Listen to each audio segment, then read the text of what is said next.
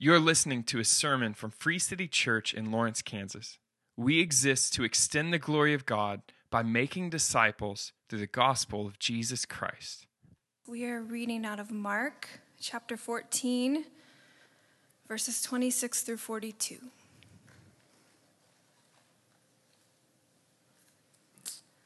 And when they had sung a hymn, they went out to the Mount of Olives, and Jesus said to them, "You will all fall away, for it is written, 'I will strike the shepherd, and the sheep will be scattered.' But after I am raised up, I will go before you to Galilee." Peter said to him, "Even though they all fall away, I will not." And Jesus said to him, "Truly, I tell you, this very night, before the rooster crows twice, you will deny me 3 times. But he said emphatically, "If I must die with you, I will not deny you." And they all said the same. And they went to a place called Gethsemane. And he said to his disciples, "Sit here while I pray." And he took with him Peter and James and John and began to be greatly distressed and troubled. And he said to them, "My soul is very sorrowful, even to death. Remain here and watch." And going a little farther, he fell on the ground and prayed that, if it were possible, the hour might pass from him. And he said, "Abba, Father, all things are possible for you. Remove this cup from me, yet not what I will, but what you will." And he came and found them sleeping, and he said to Peter, "Simon, are you asleep? Could you not watch 1 hour? Watch and pray that you may not enter into temptation. The spirit indeed is willing, but the flesh is weak."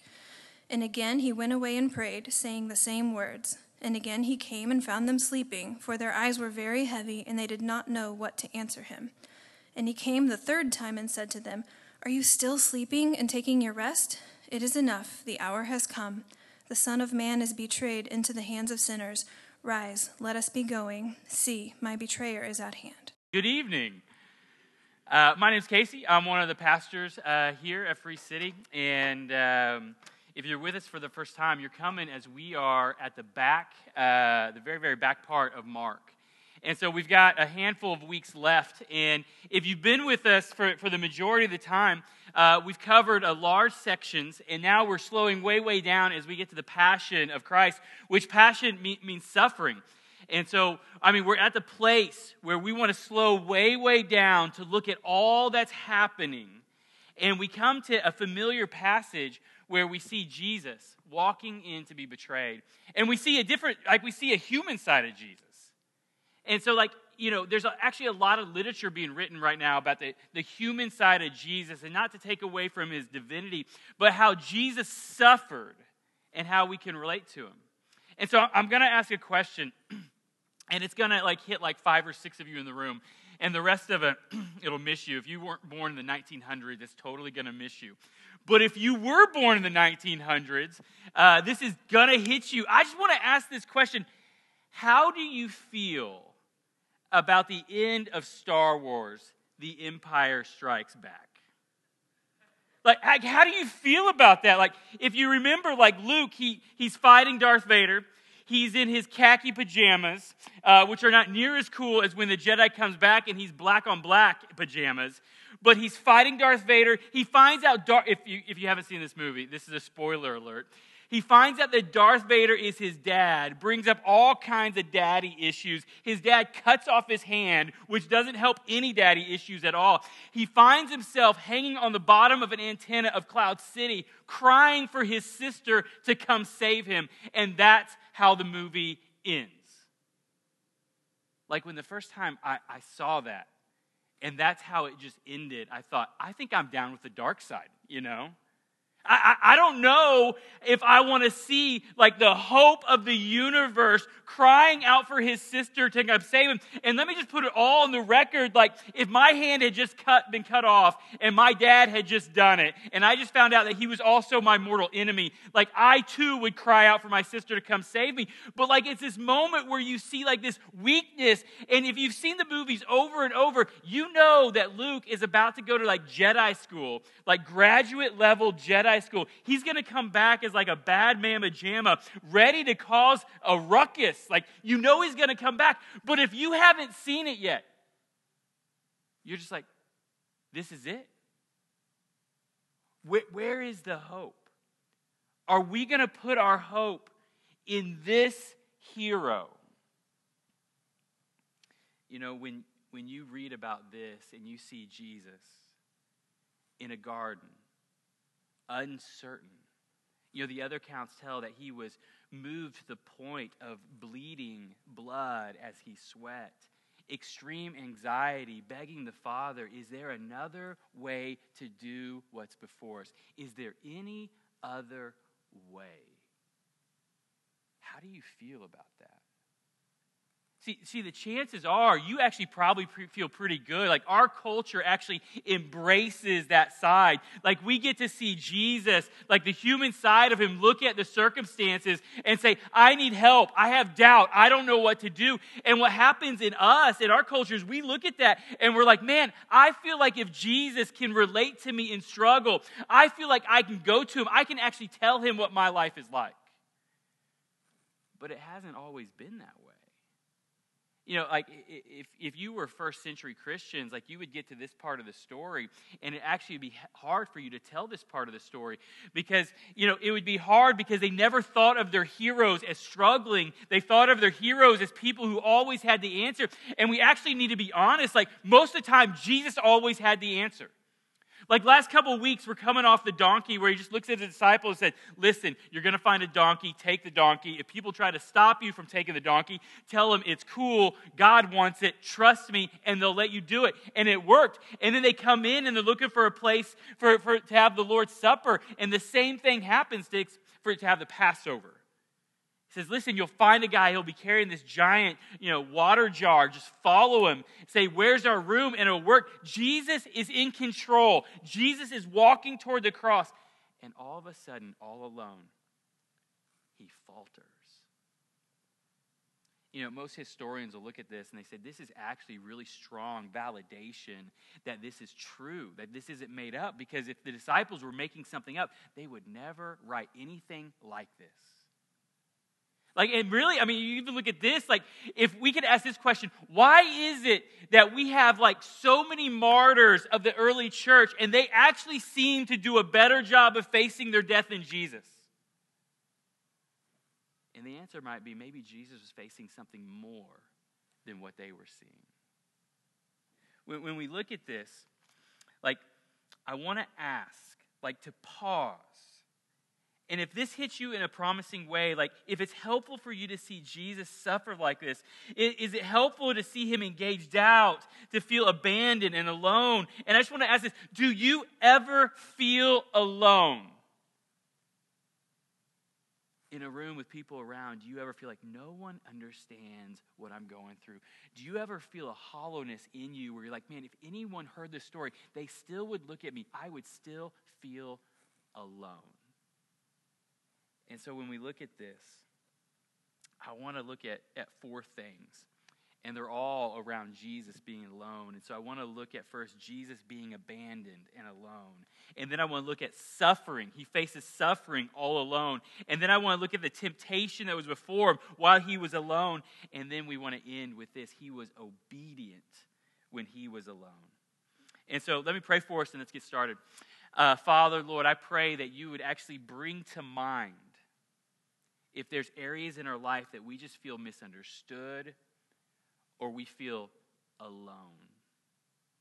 Oh, Lord, I ask that you would bring to mind if there's people in our lives that we're afraid that they might feel alone. And Lord, I pray that what we see in Jesus, the strong Son of God who left the courts of heaven to come and to be a sacrifice in our place. Lord Jesus, I pray that we would find hope. I pray that we would find hope when we see what he committed himself to. That he sought. He clearly knew what he was stepping into, and he chose to do it even when all eyes weren't watching. Thank you, Jesus. In Jesus' name, amen. So look at verse 26. The first thing that we're just going to see is Jesus abandoned and alone. Like he knew exactly what was about to happen. And he knew what we know and what our kids know is that when we face things that are scary, they're scarier when you're alone. Like, it's probably almost every week, one of our kids winds up in our bedroom in the middle of the night, kind of just breathing over you. And when you wake up and there's a kid's face right in front of you, and they say, I was scared because I was alone. And what they're doing is they're actually coming to take mom with them. Like, they're coming to try to take mom away. And so they come, and I'm like, hey, listen, we need to stop. You're not actually alone. Like, I know you have 2 sisters in your room because we have 3 sisters in that room, and you have a pet snake named Aloe in the room, and they'll say, but they're not in my bed. And I'm like, I don't care. Put the snake in your bed. It's fine. And so they may not actually be alone, but they feel alone. And it's a moment of like, the only comfort that I can get is if mom is in bed with me. But I'm like, I want mom in bed with me. And so we're having this fight. I don't want to be alone. But like, scary things are far more scary when you feel like you're alone. And so look at this, verse 26. And so this is coming at the end of the Passover. It says, and they had sung, and when they had sung a hymn, they went to the Mount of Olives. And so just stop there for a second. Like, what happened was, we went through the Passover, and we talked about the 4 cups or the 4 toasts. That would be moments when you would stop to explain what the Passover is all about. And then Jesus, he follows the script until he gets to the 3rd cup, which the 3rd cup is about, where you explain the elements, and he explains them differently. He establishes what we do in communion, where he says, this is my body broken for you. This is my blood spilt for you. He changes everything, and he says, I want you to observe this in the same way that you observe the Passover. When you do this, I want you to think about me. And then he gets to the final cup, and he says, I won't drink of the vine until I have entered in. And that final cup was the cup of relationship, the cup of renewed relationship, a promise that God would renew a relationship. And so in essence, he was saying, I'm not going to stop until I have paved the way, until I have bought back a new relationship of God with you. And then what would happen is they would sing like a Psalms 118, a hymn together, and that's how you would end. And that's exactly where we are. And so they sang this hymn together, and they start to walk out. And so look in verse 27. It says, and Jesus said to them, you will all fall away. For it is written, I will strike the shepherd, and the sheep will be scattered. But after I am raised up, I will go before you to Galilee. And so like just seeing Jesus, still knowing exactly what he's walking into, he looks at his disciples. Certainly the 12 were still there. Maybe more disciples were there, but we know the 12 were there. And he looks at him and says, every one of you will abandon me. I will be all alone. Jesus knows what it's like to feel all alone. He says, all of you abandoned. But then look at the invitation. He says, but after I'm raised up, the end of verse 28 says, I will go before you to Galilee. And so he says, remember where I met you the very first time. That's where he called the disciples. Remember how we met. I will be there waiting for you. I will take you back. Even after you abandon me, I will take you back. But when the shepherd is struck, the sheep will be scattered. And he was quoting Zechariah 13:7 to say, this has to happen. Verse 29. It says, Peter said to him, and so Peter stood up and he says, even though they all fall away, I will not. And so this is classic Peter, and sometimes it is so great, and sometimes it is so predictable, but he stands up and he says, I believe some of these chumps will fall away. I have a list of the ones that will fall away first, but I will not fall away. And then Jesus says, truly I tell you, this very night, before the rooster crows twice, you will deny me 3 times. And he said emphatically, if I must die with you, I will not deny you. And then I love this. And they all said the same. I mean, in that moment, you're like, yeah, we're with him. You know, I mean, they all said, yeah, that sounds good. We're with him. We won't fall away. But we know the moment's coming that they all run. And so just to even kind of look at who's about to be here, like we're about to see this group get smaller, that the 12 are somewhere in the garden. But then for a stone's throw away, we have Peter, James, and John. We have the what we call the the Prius crew, the group that always got in, like Jesus' best friends who were all right there. And let's look at what happened. But the first thing, like Jesus knew he would be abandoned. You know, it's even worth saying, like, if you back up and look at verse 19. So look up at the top of that text in verse 19. Jesus had already said, hey, listen, one of you will betray me. And they all looked inside, and they all got this sorrowful sadness, and they all said, is it me? Like, they didn't start to deny it of, like, I think it's probably Judas. They all looked inside, and they saw something inside of them that might cause them to falter. And then what do we do when we see something broken inside of us? We want to strengthen something else. And so we see this rapid movement from, is it me, Lord? Could I do that? Will I walk away to this moment of like, I'll die for you? And so he knew that he would be abandoned. He knew that they would all run. He knew that he would face this suffering all alone. He knew it. And he still led the disciples to the garden, but he did more than that. He reminded that after they faltered, after they came to their senses, that he would meet them and take them back again. You know, is it any wonder, like when you read through Acts, like over and over, you see the apostles, like as soon as things kind of start to struggle in on them, they go back to their testimony. They just go back to, man, this is what I was doing. I was persecuting the church, and then I was on the way to Damascus to persecute the church more, and all of a sudden this bright light stood before me, and I was like, hey, what's going on? And I was blind for a while, and then Ananias came and healed. They just go back to their testimony. This is how God met me. And when I think about, like, man, what am I doing, or what's going on in my life? Like going back to this place where I was my freshman year in college. I think I was already a believer, but I wasn't doing very good as a believer. I go back to this place where, like, I was sitting on the top bunk. I was laying there, and I just looked at God, and I said, God, I don't think you're anywhere near here, but you know where I am, and if you want me, come get me. And the next night at this illegal fraternity party, I come across a Christian who starts to share his testimony. And man, just falling apart right there. I just start to say, man, I said, God, if you want me, come get me, and you shouldn't be here. And here you are. And he ended up discipling me all the way through our freshman year. So if there's ever a moment of getting proud, I remember that all I did, like Luke on the bottom of Cloud City crying out for his sister, I just cried out to God, and I just said, God, if you want me, come find me. But first, Jesus abandoned and alone. Second point, Jesus suffering and alone. Like Jesus wouldn't find himself alone. Jesus would find himself alone and suffering intensely. Like, look at this. If you look at verse 32, it says, and they went to the place called Gethsemane, and he said to his disciples, sit here a while I pray. And he took with him Peter, James, and John. And so the disciples, the 12, are out here. But then he takes 3 of them closer. And he took them, Peter, James, and John. And he began to be greatly distressed and troubled. And he said to them, my soul is very sorrowful, even to the point of death. Remain here and watch. And so, like, we see him suffering and we see him separated. And, like, I just want to ask, what happens to you when you start to suffer? Like, when we start to suffer, people react, like, kind of predictably, but sometimes differently. Like, at first, when we start to suffer, a lot of times we want to try to hide. Like, we want to pull in. We want to see if it's something that we can control. And then when we see that it's not something we can control, we start to get desperate and we start to blame people for not being there.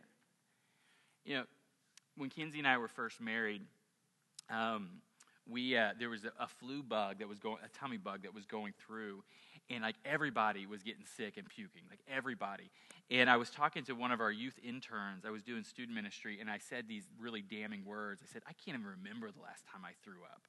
Like at the moment I said that, it's like, oh, can I bring those words back? But I just said, I can't even remember the last time I threw up. And within like 2 hours, I started to feel different. Like I started to feel not okay. And suddenly I realized, I think I'm getting sick. And so I packed my stuff up and I raced home and I ran inside our house and I made it to the bathroom just in time to throw up on the wall. And so Kinsey was actually right there. And so, I hugged the toilet. I missed the toilet. And she's like, well, I'm glad you're home. And so she goes into mothering mode. And this is a complicated situation because I kind of want to be left alone. I don't really want to be mothered, but then I actually do want to be mothered. And so I can't be helped either way. And so she starts to kind of hover over me can I help you? And I'm like, hey, I don't have long hair, so you can't hold my hair. Just go to the basketball. It was senior night. Just go. And so she leaves, and man, I just kept getting sick, and I kept going sick. And then I thought, man, how dare she leave me alone to die by myself? And so I told you it was complicated. I didn't want her to make a big deal about me, but then she left, and I felt like I can't believe she left me. When suffering hits, all of a sudden we get turned really inside and we start to think, man, I can't believe they didn't do this right, or I can't believe they did nothing, even if I asked them to do nothing. And all of a sudden we become very, very aware of how other people are treating us. And we see Jesus alone. And he actually leaves them. But look at the descriptions. Look at verse 33. And so it says this. It says Jesus, we could say, he begins to be astonished by what he sees before him. And so look at the words. It says, and beginning to be greatly distressed and troubled. That phrase, greatly distressed, it comes from one Greek word. It actually means astonished. And so Jesus, all of a sudden, something starts to surprise him. Something starts to stand out. Something starts to scare him.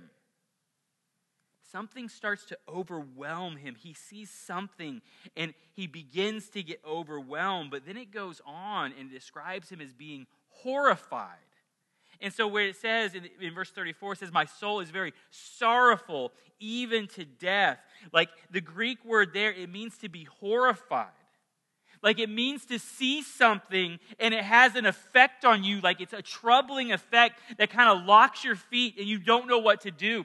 It's the moment, if you turned a corner, you were just walking down the street and you turned and you saw something awful before you and you realized it was someone that you knew and that you loved. And it's that shocked moment where you don't know what to do. You're trapped. Something that Jesus saw troubled him. It horrified him. It made a physical response. It steals courage and fortitude, and it leaves him stuck, questioning what to do. See, what Jesus saw overwhelmed him with fear, and it froze him in his tracks. He stumbled. He struggled to know what to do next. I just want to ask about those two things. Have you ever felt overwhelmed? Suddenly the relationships in your life that are supposed to be dependable, they feel heavy and it feels like they're asleep, which is what we're going to see in just a moment, which he's felt overwhelmed. Or have you ever been astonished by what you're facing and you start to ask questions, but you don't know what to do. You don't know if you act. You don't know if you be still. You're just stuck. There's a body response because you just start to think, man, if I try to help, it's going to get worse. Or if I walk away, it's going to get worse. I just don't know what to do. Jesus experienced something in the garden by himself that astonished him. It started this process. It says, begin to be greatly distressed. It began to astonish him. It began to overwhelm him to the point that he was horrified. This is Jesus. Jesus has seen something that's thrown him into a fearful, life-disdaining frenzy to the point that he says, to the point of death.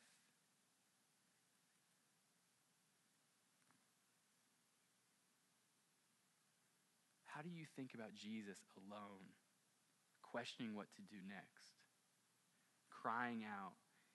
And we're told exactly what he saw.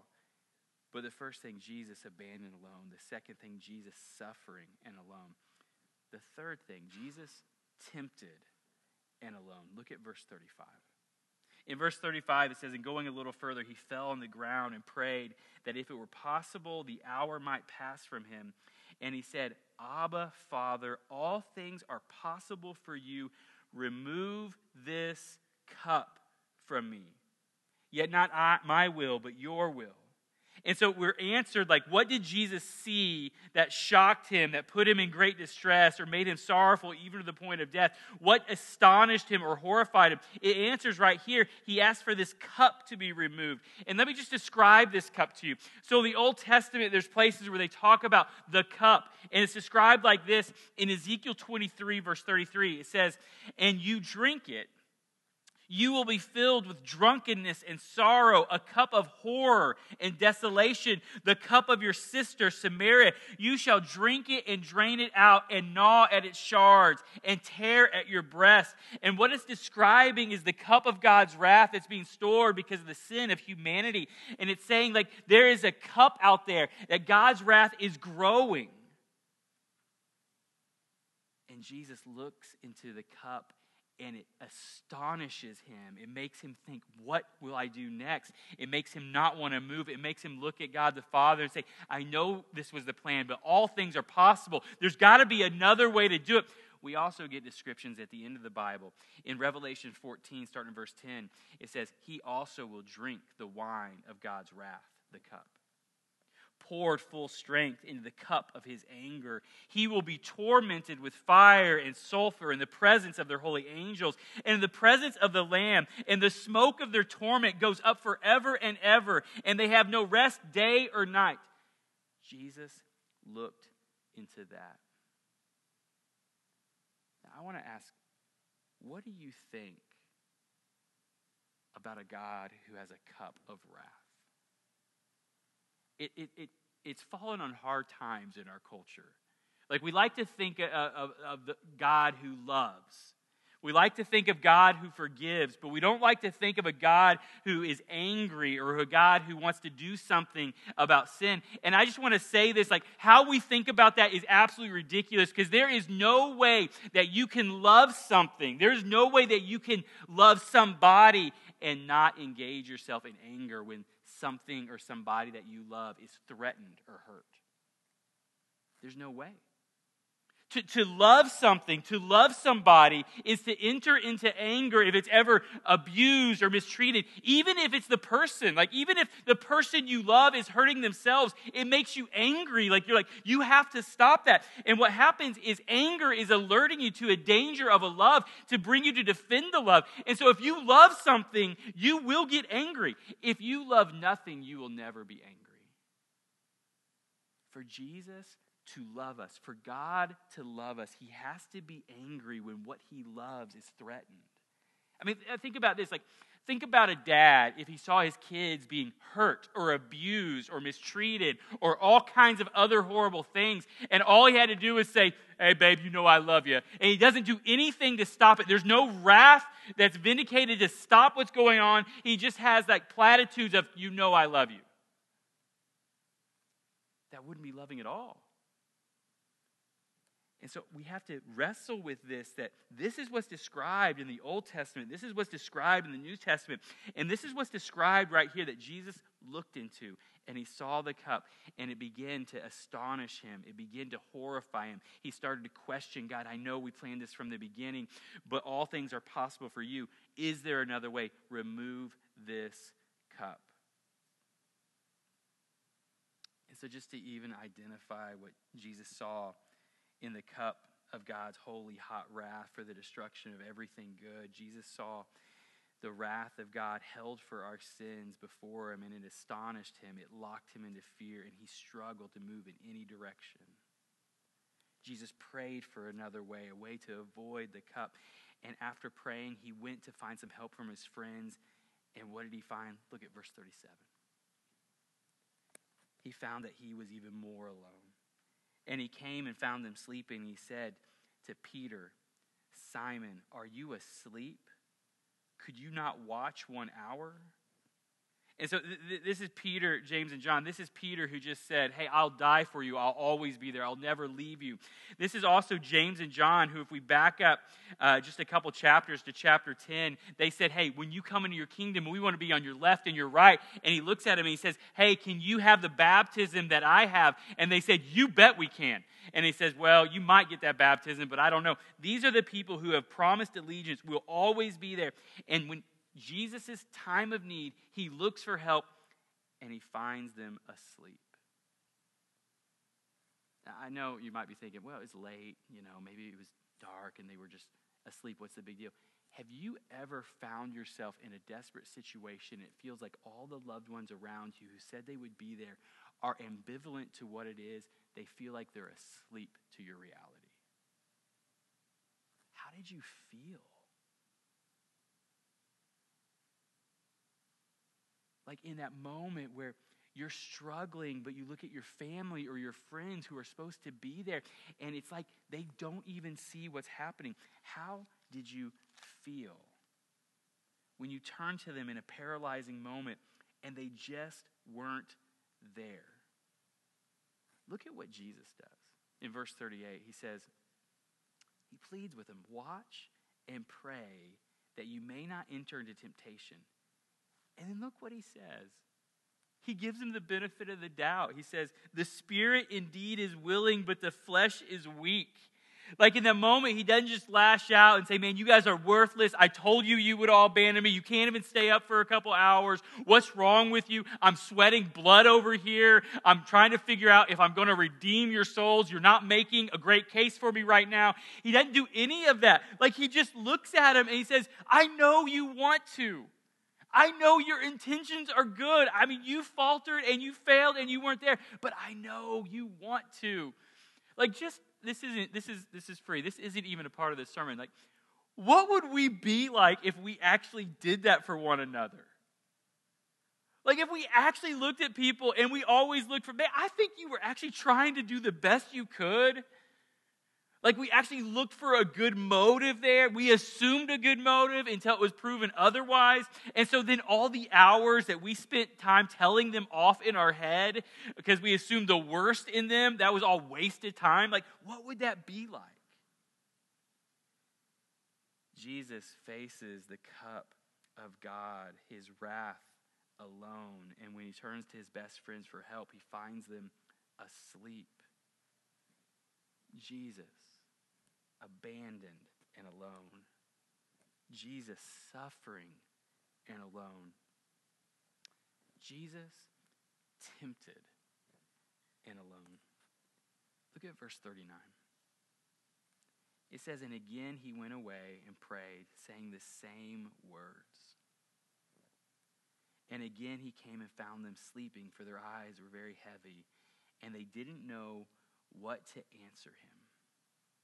And he came a third time, and he said to them, are you still sleeping and taking your rest? Is it enough? The hour has come. The Son of Man is betrayed into the hands of sinners. Rise, let us go. See, my betrayer is at hand. This scene plays out 3 times, and every time Jesus goes back, he feels more and more lonely. He finds them asleep. He wakes them up, encourages them, be with me, and he finds them asleep, and he finds them asleep, and he finds them asleep. The hurt of someone not being there for you in a time of need is crushing. What happens when it's time after time after time? At the end of this scene, after Jesus prayed 3 times in agony and doubt, he walks out committed to the Father's will. He prayed, yet not my will, but your will. And I think it's actually really important that we see this. I think a lot of times we struggle with the idea of, man, I don't know if God really loves me. And we say over and over, man, look at the cross, look at the cross, look at the cross. And I actually think this is really, really powerful. Not just look at the cross, look at before the cross. See, when Jesus was all alone, no eyes were on him. Nobody was watching him. Nobody could have said, like, man, let's see if he chickens out. Let's see what he does. When he was all alone and he turned to the Father for help, he didn't see the Father. What he saw was a chasm that opened up before him, where he saw the wrath of God that would be poured out. When nobody was looking, he saw what he was going to have to do. If there was ever a time that he could have said, no, not today, and just slipped out into the night, it was then. If there was ever a time that he was going to walk away, when nobody else was watching, no peer pressure to keep him there, nobody watching, just him, and he looks to the Father, and he doesn't see the loving Father, but he sees the wrath of God that's waiting for him. The wrath of God that was going to make him feel shame that he had never felt. It was going to make him feel vulnerable like he had never felt. It's going to make him feel all the sins that we could list that we've committed or committed outside. He was going to bear them. All in one moment, he was going to become a liar and a betrayer. He was going to become a pornographer. He was going to become someone who abuses and abandons. All at once, that was going to not just fall upon him the wrath. He was going to feel the guilt of those things. And it says, he began to be greatly troubled. It astonished him, and he was frozen. And he chose, when no eyes were on him, he chose, and he committed to the Father's will, not my will, but your will.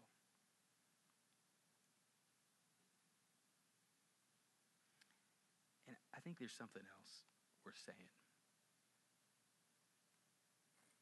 Look at what Jesus does.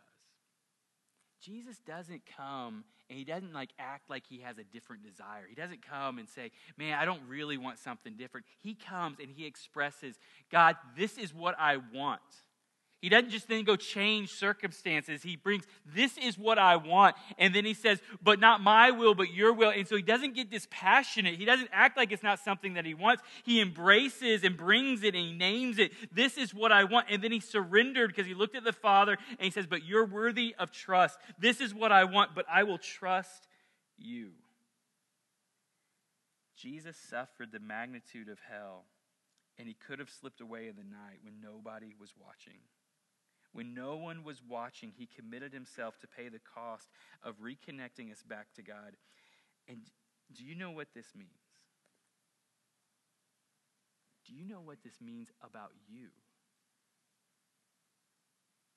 If you ever doubt, man, does God even love me? Or if you ever doubt, am I all alone? You might seemingly feel alone. But because Jesus was purposely pushed out, when he looked to the Father, all he saw was the wrath of God. He was completely alone, so you never have to be alone. Look at me. You never have to be alone.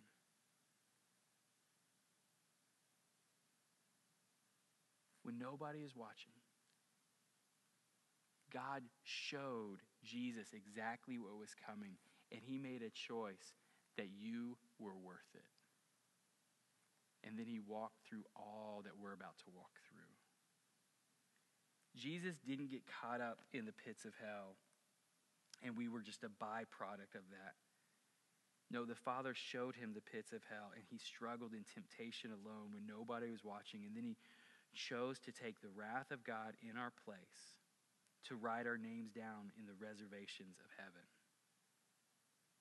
If you're a Christian, when you struggle in fear alone, you're only seemingly alone. You're never really alone. Jesus struggled all alone. He looked to God the Father for help, and God showed him a burning cup of his white-hot wrath.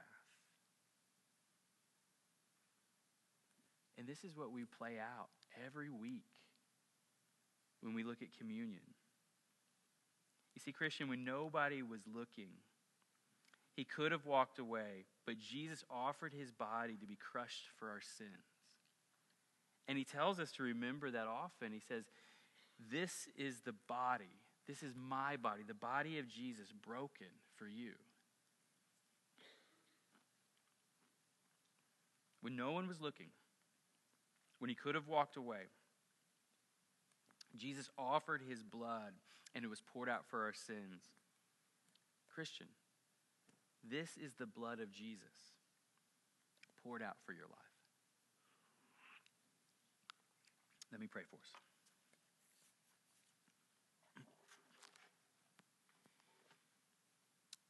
Lord, even when I say, man, you're never alone, you're only seemingly alone, Lord, I don't want that to fall on ambivalent ears.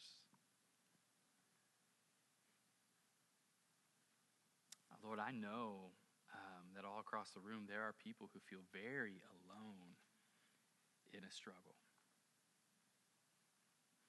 And Lord, that the scripture would lead us to tell you about that aloneness, to bring it to you, but it also tells us to tell one another about where we feel alone, where something feels heavy and overwhelming, where I find myself like my feet are stuck in concrete. I don't know what to do. I don't know which way to go. And the great promise, and this is a promise I've actually been coming to a lot, we have this promise in Ephesians 5, like in verse 14, where it says, anything in darkness, when it's exposed to light, it becomes visible, and that which is visible becomes light itself. And so the picture is this, that because the Holy Spirit now indwells in you, you are never alone, but sometimes we feel alone because we just isolate, and we don't go anywhere with it, and we act like we've got it under control. And as long as we're hiding it, we think we have it under control. Will you be honest?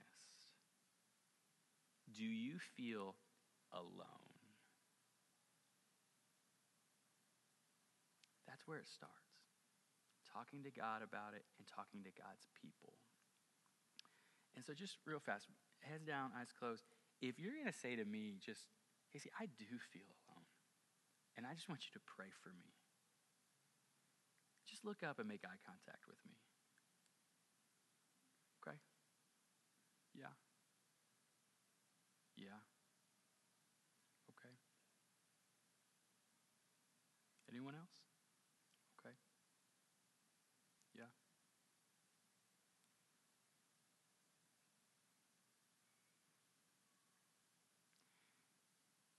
All of God's promises find their yes in Jesus. Because Jesus, when he was alone, he looked at what was stored up of God's wrath. And he looked at you and he looked at your aloneness. And he says, I will take the wrath of God so that you can be reconnected with God the Father for all of eternity. This is the gospel. Lord Jesus, help us believe. Help us find community. Lord, give us courage to invite people. And let's have grace for them when they don't fully understand or they don't fully get it. But let's also have some humility that maybe they see something we don't. God, we need help. In Jesus' name, amen.